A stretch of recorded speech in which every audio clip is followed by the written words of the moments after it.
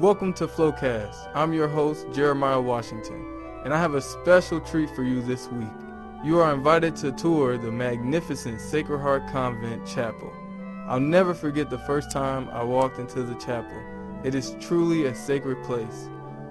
I hope you'll enjoy listening to Sister Kathleen Gallagher's tour, recorded in 2018 for the 50th anniversary of the dedication of the chapel.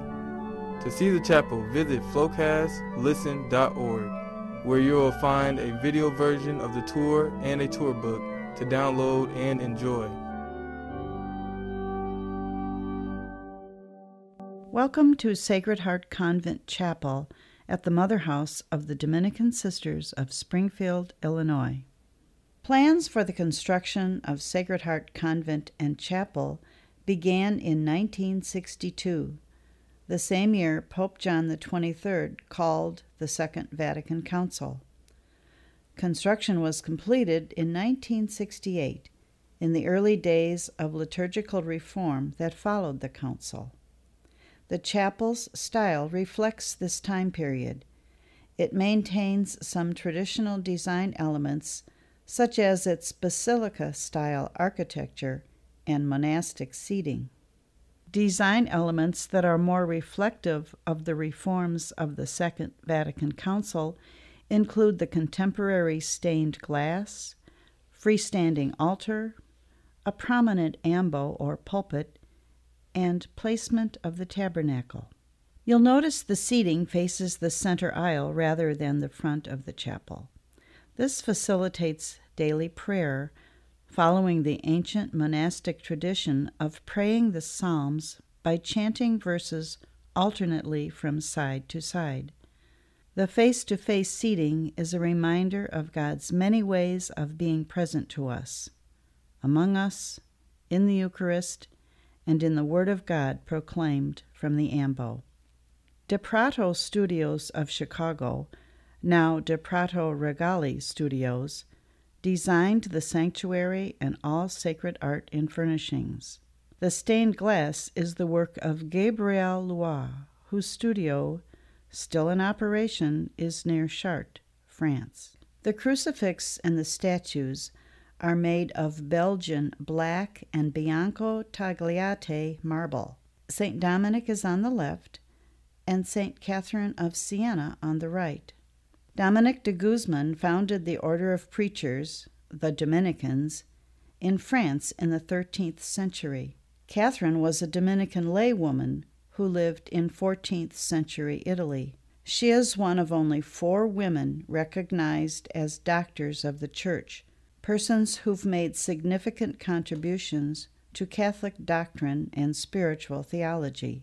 She is one of the most important Dominican mystical theologians. The saints in the Venetian glass mosaic are Dominicans as well. Locate the saint on the lower left holding the quill pen. That's St. Thomas Aquinas, one of the greatest theologians in church history.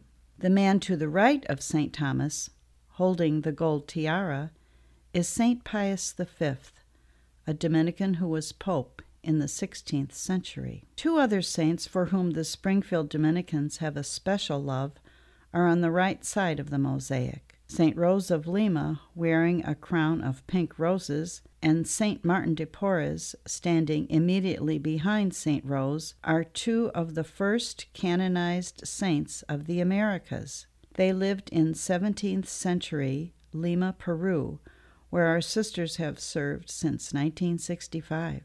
Even as members of a Catholic religious community, Rose, the daughter of Spanish nobility, and Martin, the child of a mixed-race freed slave woman and a Spaniard, were confronted with the effects of racial superiority of the type the Dominican sisters are committed to dismantling in the 21st century. You'll need to look closely to see the Latin words just beneath Dominic and Catherine on either side of the crucifix. Pro mundi vita means for the life of the world. It refers to the unending love of Jesus the Christ, who, in Christian theology, is the source of all creation, and whose life, death, and resurrection call all Christians to give our lives as well for the life of the world. As beautiful as the art in our chapel is, the function of this sacred space and the action it facilitates surpasses it all in importance and value. Please turn your attention to the furniture in the sanctuary. You'll notice first the large table of the altar. Near it, on the left, is a smaller table called the ambo, a sort of standing desk from which the Word of God is proclaimed and preached. These two tables function as the location of the most important action to occur in the chapel, the celebration of Mass. Mass consists of two main parts, the liturgy of the Word, when Scripture is proclaimed and preached, and the liturgy of the Eucharist, during which the people of God participate in and assent to our belief in the saving action of Jesus. On the night of the Last Supper, Jesus offered himself to the world in the form of simple bread and wine. Thus began the final hours of his journey toward his passion, death, and resurrection. Catholics believe that Jesus is present to us in the breaking open of the Word of God, in the preaching, and in sharing the Eucharistic meal. If you face the altar and look to your left, you'll see the tabernacle where the Blessed Sacrament is reserved. In 1994, a second large altar that stood nearby was reworked to create the ambo and this pedestal on which the tabernacle rests. The small chapel just beyond the tabernacle provides a comfortable, private prayer space for our senior sisters and those who are convalescing. Turn your attention to the window behind the tabernacle. The artist, Gabriel Loire, named this window Communion of Saints, a reference to the Christian belief that all members of the Church, those living and deceased, are united in Christ Jesus. About this window, Loire wrote, "All the hardships, sufferings, and joys of God's people are gathered into one." He makes clear the Eucharistic intent of the window. His description recognizes that claim of St. Paul in the letter to the Galatians, "You are all one in Christ Jesus." Turn your attention to the mosaic to the right of the altar. It depicts the tradition that Dominic received the rosary from Mary herself. The origins of the rosary, the circle of beads on which the traditional prayer to Mary is counted and prayed, are uncertain. Many religious traditions use beads for prayer. Within the Christian tradition, the practice was first noted by the desert mothers and fathers in the 3rd and 4th centuries. Enjoy the delightful angels accompanying Mary. The Latin inscription reads, "Queen of the Most Holy Rosary, pray for us." The French essayist Diane de Margerie wrote that artist Gabriel Loire makes us conscious of the nature of glass, its transparency. De Margerie says this transparency, against which nothing prevails, allows into a space message from the light outside and summons to each life within. If you concur with de Margerie, then the 4,000 square feet of breathtaking Loire windows surrounding you are, by nature and design, much more than pious ornamental images. They are message and summons, urging those who pray within to carry the fruit of their prayer into the world they inhabit. These windows, which have shaped the prayer of Dominican sisters for a half-century, are the work of one of the finest, most prolific glass artists of the 20th century. During his 74-year career, Gabriel Loire created windows for more than 850 buildings around the world. About 250 of his works are in the United States, including St. Thomas More Church, Chicago, Grace Episcopal Cathedral, San Francisco, and Sacred Heart Convent, Springfield, Illinois. Loire conceived and worked on these windows primarily in his studio near Chartres, and according to witnesses, perhaps also during a holiday in Provence. Take a moment to look around. You may first notice the subdued color of much of the glass. This is reminiscent of the grisaille style of many medieval stained glass windows. Though it is speculation, it is possible Loire chose this scheme in homage to the colors most often associated with Dominicans, black and white. What is known, however, is that in the fall of 1966, Sister Ida Marie Adams, Prioress General at the time, wrote to Loire's Illinois broker asking that blue or green be substituted for gray in some spots. "It would please us," she wrote. "However, we do not want to destroy the concept of the artist with too much color." Like much of Loire's work, these designs are abstract, allowing space and light for the viewer's contemplation. The themes of the windows reflect the values and virtues of Dominican life in the 1960s. Loire's commission for the Dominican Sisters began just following the Second Vatican Council, which spoke of the need for the Church to be open to the joys and the hopes, the griefs and the anxieties of the age, and called for a renewal of religious life. Now, at the 50-year mark and beyond, it is possible to view his work as a summons to renew and strengthen our relationship with the people of God and with God's creation. Representations of what Dominicans now call the 4 pillars of our life, prayer, study, preaching, and common life, are present in the chapel windows, though neither Loire nor the sisters themselves would have understood them in exactly this way. You will see Loire's visual representations of these 4 pillars in the windows discussed here. Many windows reference the Dominican pillar of prayer. A window called Prayer is located next to the Rosary mosaic on its left. There are also windows called Praise and Meditation and Contemplation.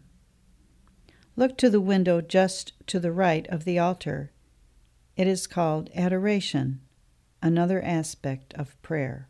This window is a good example of one of the unique features of sculptured or dalle glass.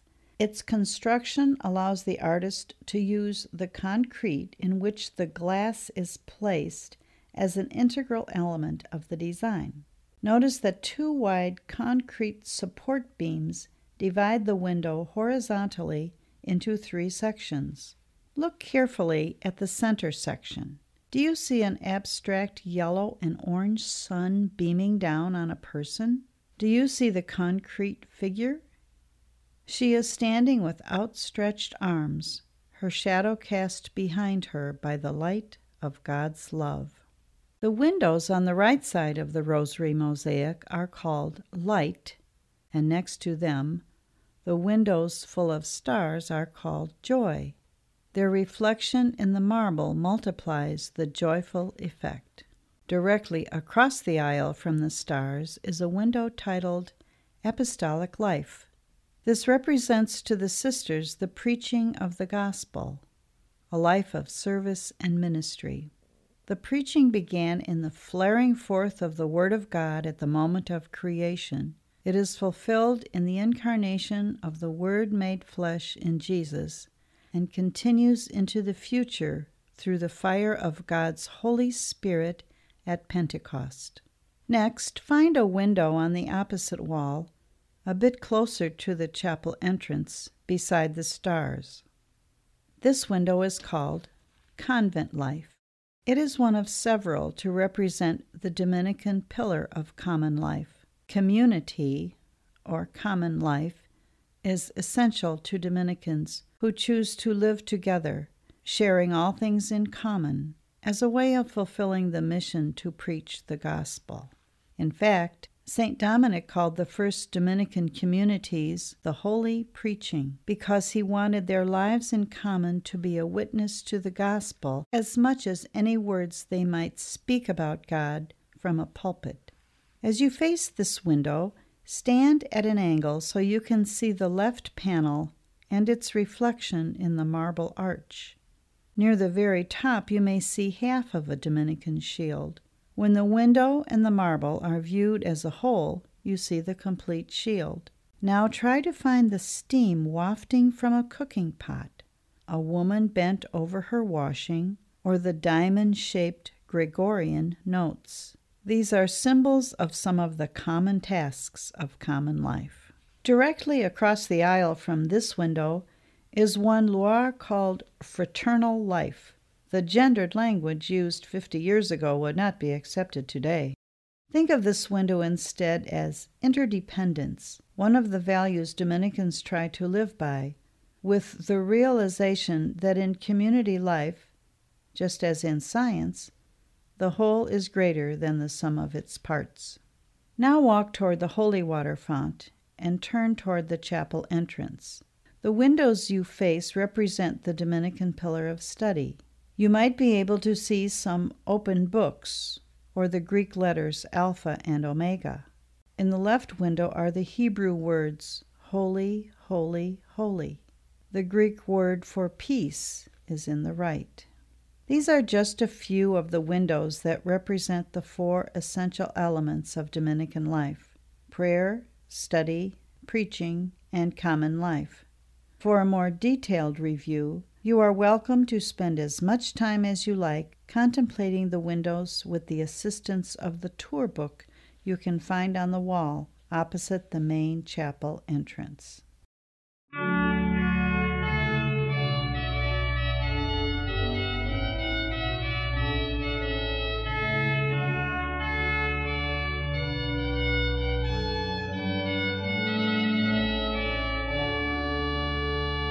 Part 6.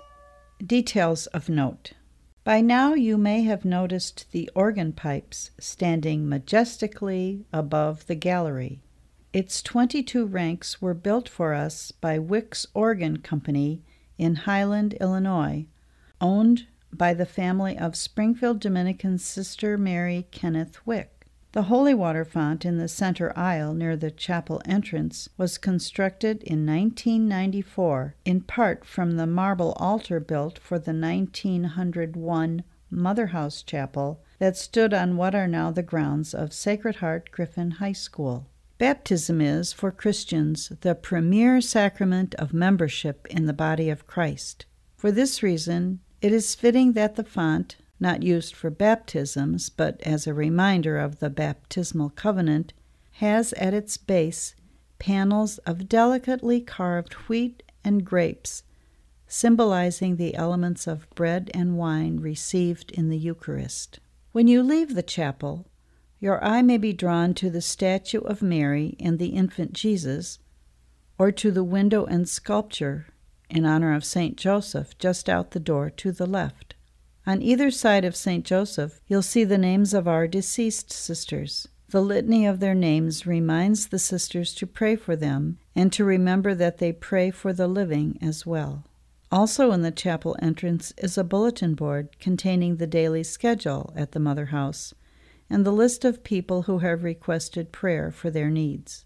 The sisters are happy to extend their prayer to include your needs as well. Next to the bulletin board is a carved redwood sculpture of St. Dominic created by Sister Maureen Flynn. It shows Dominic in a contemplative pose holding a lily, the traditional symbol of a saint's purity.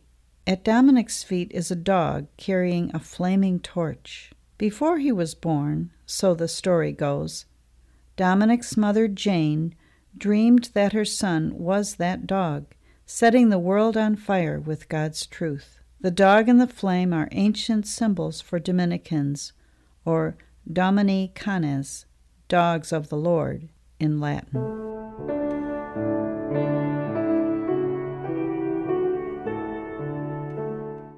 That's it for Flowcast. Thank you for joining us. I'm your host, Jeremiah Washington, signing off until next time. Stay blessed.